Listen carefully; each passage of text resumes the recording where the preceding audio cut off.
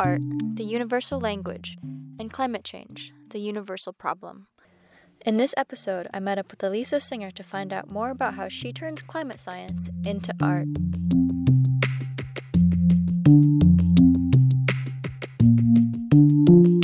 Hi, my name is Kaya Sakamoto, and this is Climate Vibes.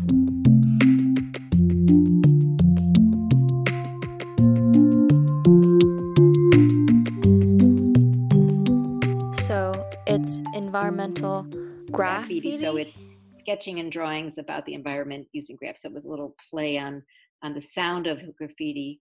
It's spelled with a PH instead of the regular FF. And so, what is environmental graffiti? I would call it a project and at the same time a collection of art. It's a collection of art that focuses on communicating climate science through the vehicle of contemporary art. The idea is it's a twofold concept: to create art that people find aesthetically pleasing and interesting, and to use that to draw people in to want to know what the art is about, and then ultimately what is the scientific message behind it. Basically, you create pieces from climate charts and graphs. Charts, graphs, maps, and sometimes words or numbers. Words or numbers that have a key meaning or tie back to a key fact. How do you go from the climate charts to the art? Well, first, it's a process. I mean, there's the technical, literal process that I use, which is a little bit haphazard. I need to back up about that because I am not a graphic designer. I have no training in climate science. I have no training in graphic design, no training in digital art, no formal art training at all, to tell the truth. But what the process entails as a result is a little bit of a series of happy accidents. But it's uploading. A simple explanation would be to find a chart or graph that I find appropriate and meaningful. And there's certain criteria that I use, but let's put that aside for a second. And once I find it, I will literally upload it to my computer, and using different types of software and filtering, I will manipulate the image to create an independent digital painting. Often that involves deconstructing the graph to its essence of simple lines, the simplest lines, while at the same time preserving the integrity of the information. I can really see that in the pieces. And actually, one of my favorites is the sources and sinks piece, because you can clearly see the line, the trajectory in the graph, but then it also looks like a really beautiful painting of a mountain reflected in a lake or some other body of water. Thank you. Yes, I mean, this is the idea, is to be able to take it in and then be sort of surprised, the startling effect of figuring out that what looks like a landscape, or a moonscape or whatever it is that you perceive it as, is actually a graph. And that's, people said, "Oh, really?" Then they sort of peer into it and try and find where is the chart in that art, and then they realize it and they said, "Oh, what is that chart all about?" And so then suddenly they're willing to take a look at it. But that's exactly the effect that I'm going for. And that brings me to my next question. Art is such a powerful medium of communication because you don't really need to speak the same language to understand the message. And your work has been showed around the world and has been used on the cover of an IPCC report. What is the message you want people to take away when they look at your art? The message and the reason why I keep creating art is that climate change impacts are so multifaceted in our world, and there is so much to understand about how climate change impacts our world. My galleries on my website are divided into 4 sections to create sort of a narrative.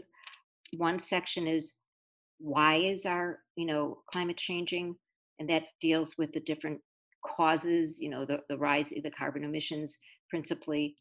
Then there's the gallery, which talks about how are we being impacted, and that deals with all the different, whether it's rising sea levels or excess heat or extreme precipitation, health issues. there's so many ways in which we're impacted. The actually, I should say, health issues really more belong to the next category, which is more focused on who's at risk. And this section talks about both humans and species, and humans, human health, flooding, people whose livelihoods and homes are at risk. And then finally, my fourth gallery is what can we do about this? And there we try and look at some of the different, approaches that people have taken to mitigate and what are the paths to get to a more carbon neutral world. And that gallery is a little more eclectic, just like the approach to mitigation is somewhat eclectic. Right. But I think the point is that it's not about just global warming. It's about all the different ways that we're being affected. So going back to your question, that's the message, is that climate change affects our world and the living creatures on the world in so many different ways. Right, and it affects us in ways we've never thought about. When I was looking through your galleries, I noticed that you did a piece on climate refugees. And I really liked that because it's not a very widely known climate issue like sea level rise. Most people don't think about refugees when they think about climate change. So it's amazing that people can look at your work and learn and discover new issues surrounding climate change that they never would have thought about. Right. And somewhat related to that is there's a piece called Conflict, and that piece just uses the word conflict as opposed to a chart and graph. And it's interesting that the US military has for some number of years now recognized climate change as one of the most, if not the most serious risk we face because of the unrest across the globe that is likely to be caused by the impact of climate change and how that unrest can lead to war and unstable situations.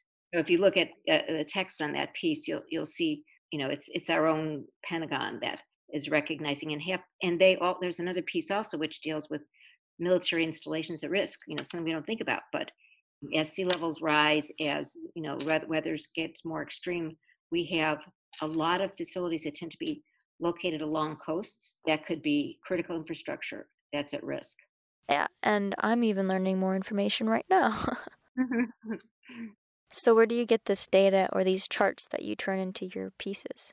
So I'm glad you asked that because I try to be selective on sources. As we all know, there are skeptics, there are climate science deniers, and I don't want for anybody to be able to say, "Oh, that came from some left wing, you know, n- news source that has no credibility."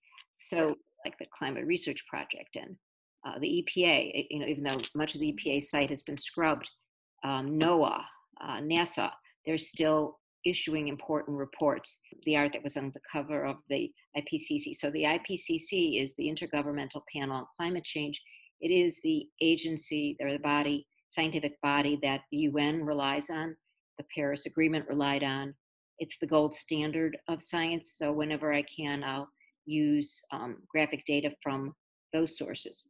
And then if there's a fact that I cannot find a credible chart or graph for, I will, as I said, sometimes use a word or number where I can still cite definitive authorities, but I create the art out of my own sketches so that we can still get the message across from a credible source, even if I can't find the particular chart or graph or map to illustrate what I'm trying to convey. Right, and then you would cite the source you would use? Right. All of the pieces have citations for the reference materials. And you're showing all these pieces around the world, and so many people are seeing them. Have you noticed a pattern to how people react to them?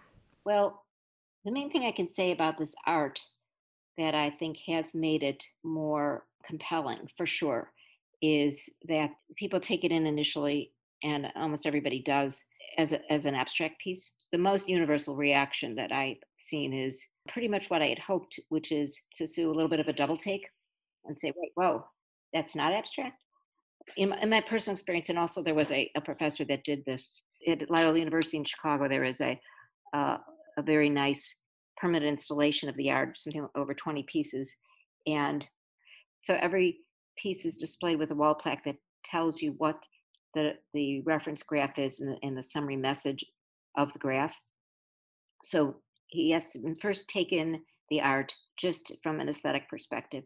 and then sort of take notes, record your reaction, and then record your reaction after you know what it's about and how it changes how you perceive the art. People wrote about the different ways in which they change all of a sudden. I think in some cases people read things into it that I didn't even intend, but I guess that's always the case with art. But I do think the universal reaction is that people liked it better when they realized that it wasn't abstract, that it had a particular meaning. So my little slogan is that science makes the art more meaningful, just as the art makes the science more accessible, more understandable. So I think it goes in those cases, it works well together. You've started to collaborate with the Climate Music Project, and they're doing something similar to what you're doing, but with music. What drew you to them? I reached out to them because I read about them and I know that they were recently interviewed about what they were doing, and I was blown away. And I went on their website and I watched one of their videos, and I thought, this is incredible. But not just is it incredible, it was very emotional. I think that their art is that, their use of the data somehow creates more of an emotional reaction than the visual. But they were doing what I was doing, which is taking charts and graphs and scientific data and converting them into art, but they were doing it using music instead of visual art. And I thought, wow, if we could work together, we could make some really interesting exhibitions. We continue, I mean, of course, during the pandemic, everything is sort of grinded to a halt. I mean, everything is now of course, waiting while the museums are shut down and the universities are shut down.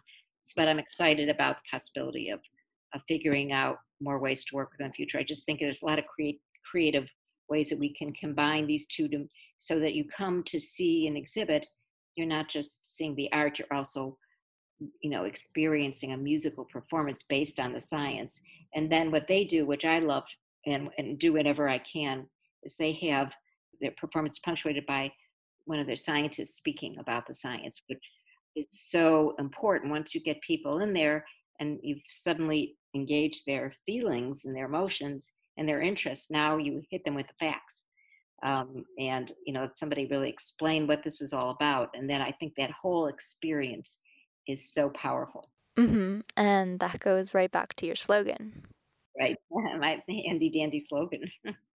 And I thought this was pretty cool. I just learned that you guys have used some of the same IPCC data to create some of your pieces. Right. And in fact, one of the things that we started to do was to use some of the art in their videos, because they use different imagery, and so it would work to my art can be made into a video where it transforms back into the science, but that was put on hold.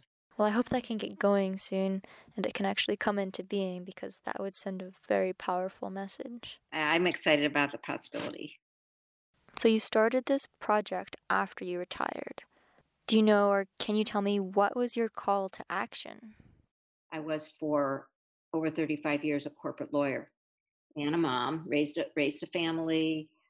So when I retired back in 2013, I decided I wanted to see if there's a way to do the two things that I most wanted to do in retirement, which was something worthwhile. Find a spot in heaven after being a corporate lawyer. There wasn't going to be a spot for me, and pursue art, because I've loved art and I've done art, even though I wasn't trained. I've done art my whole life. The thing that was very bewildering to me, and probably to many people, is that even then, now we're talking about the end of 2014, the 6 years ago, the data, the charts and the graphs regarding climate science were very compelling, very dramatic, but didn't feel like people were really paying much attention to it. Because if you did, you'd be jumping up and down. So going back then, it was just a question of trying to figure out, how does one make this data more accessible so that everybody will start jumping up and down as well. And the original name of the series was The Alarming Art of Climate Change, because to me, this is all very alarming. And it hasn't gotten less so, it's certainly accelerated. It's very alarming, quite honestly, and it's only getting even more alarming. Because the problem is, it's such a complex issue, and it's so hard to solve. There's not a single solution that will fix everything. Do you have any advice for people who want to get involved or want to act somehow, but maybe they just don't know how or unsure of what to do? Okay. I will say I want to think about it in two ways. One is to think about in my own situation. As I said before, I am not a trained scientist. I'm not even a trained digital artist, but I am figuring it out as I go along and pursuing it and using my love of art and my desire to help communicate the science of these important facts to create the energy for the project.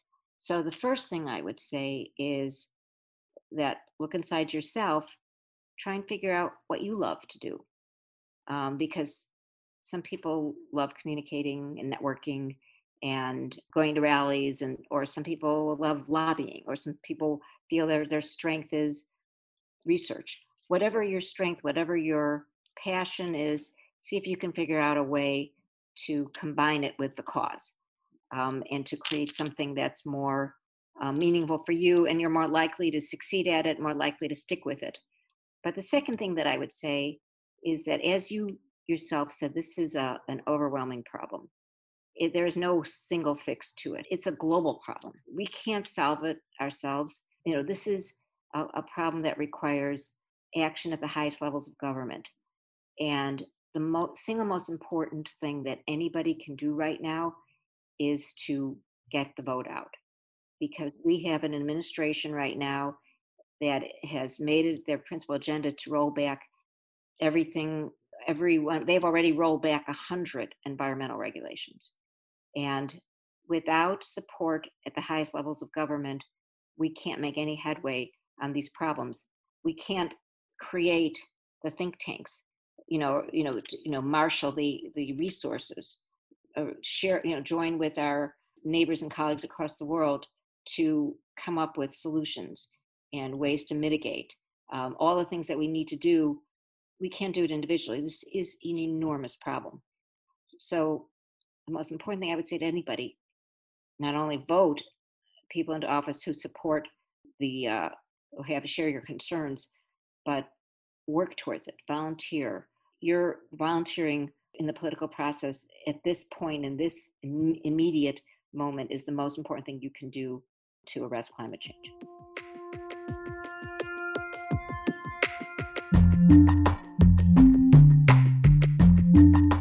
Thank you to Alisa Singer and Poddington Bear at soundofpicture.com for the music Tender and Curious.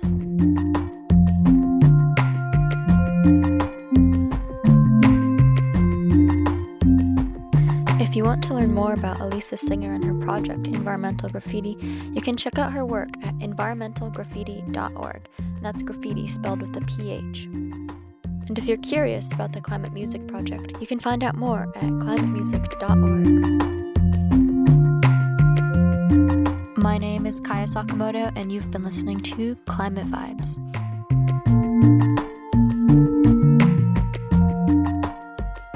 Okay, I guess I do have a favorite. There is a favorite. It's called Pathways to Mitigation, and it's in the D gallery, and it's the one that kind of looks like a bird, because the graph sort of comes off looking like a bird. I like the message, which is that climate change, the longer we wait to act, the more aggressively we have to take action, and the more we need to rely on technologies that don't even exist. So there's a critical message in the piece.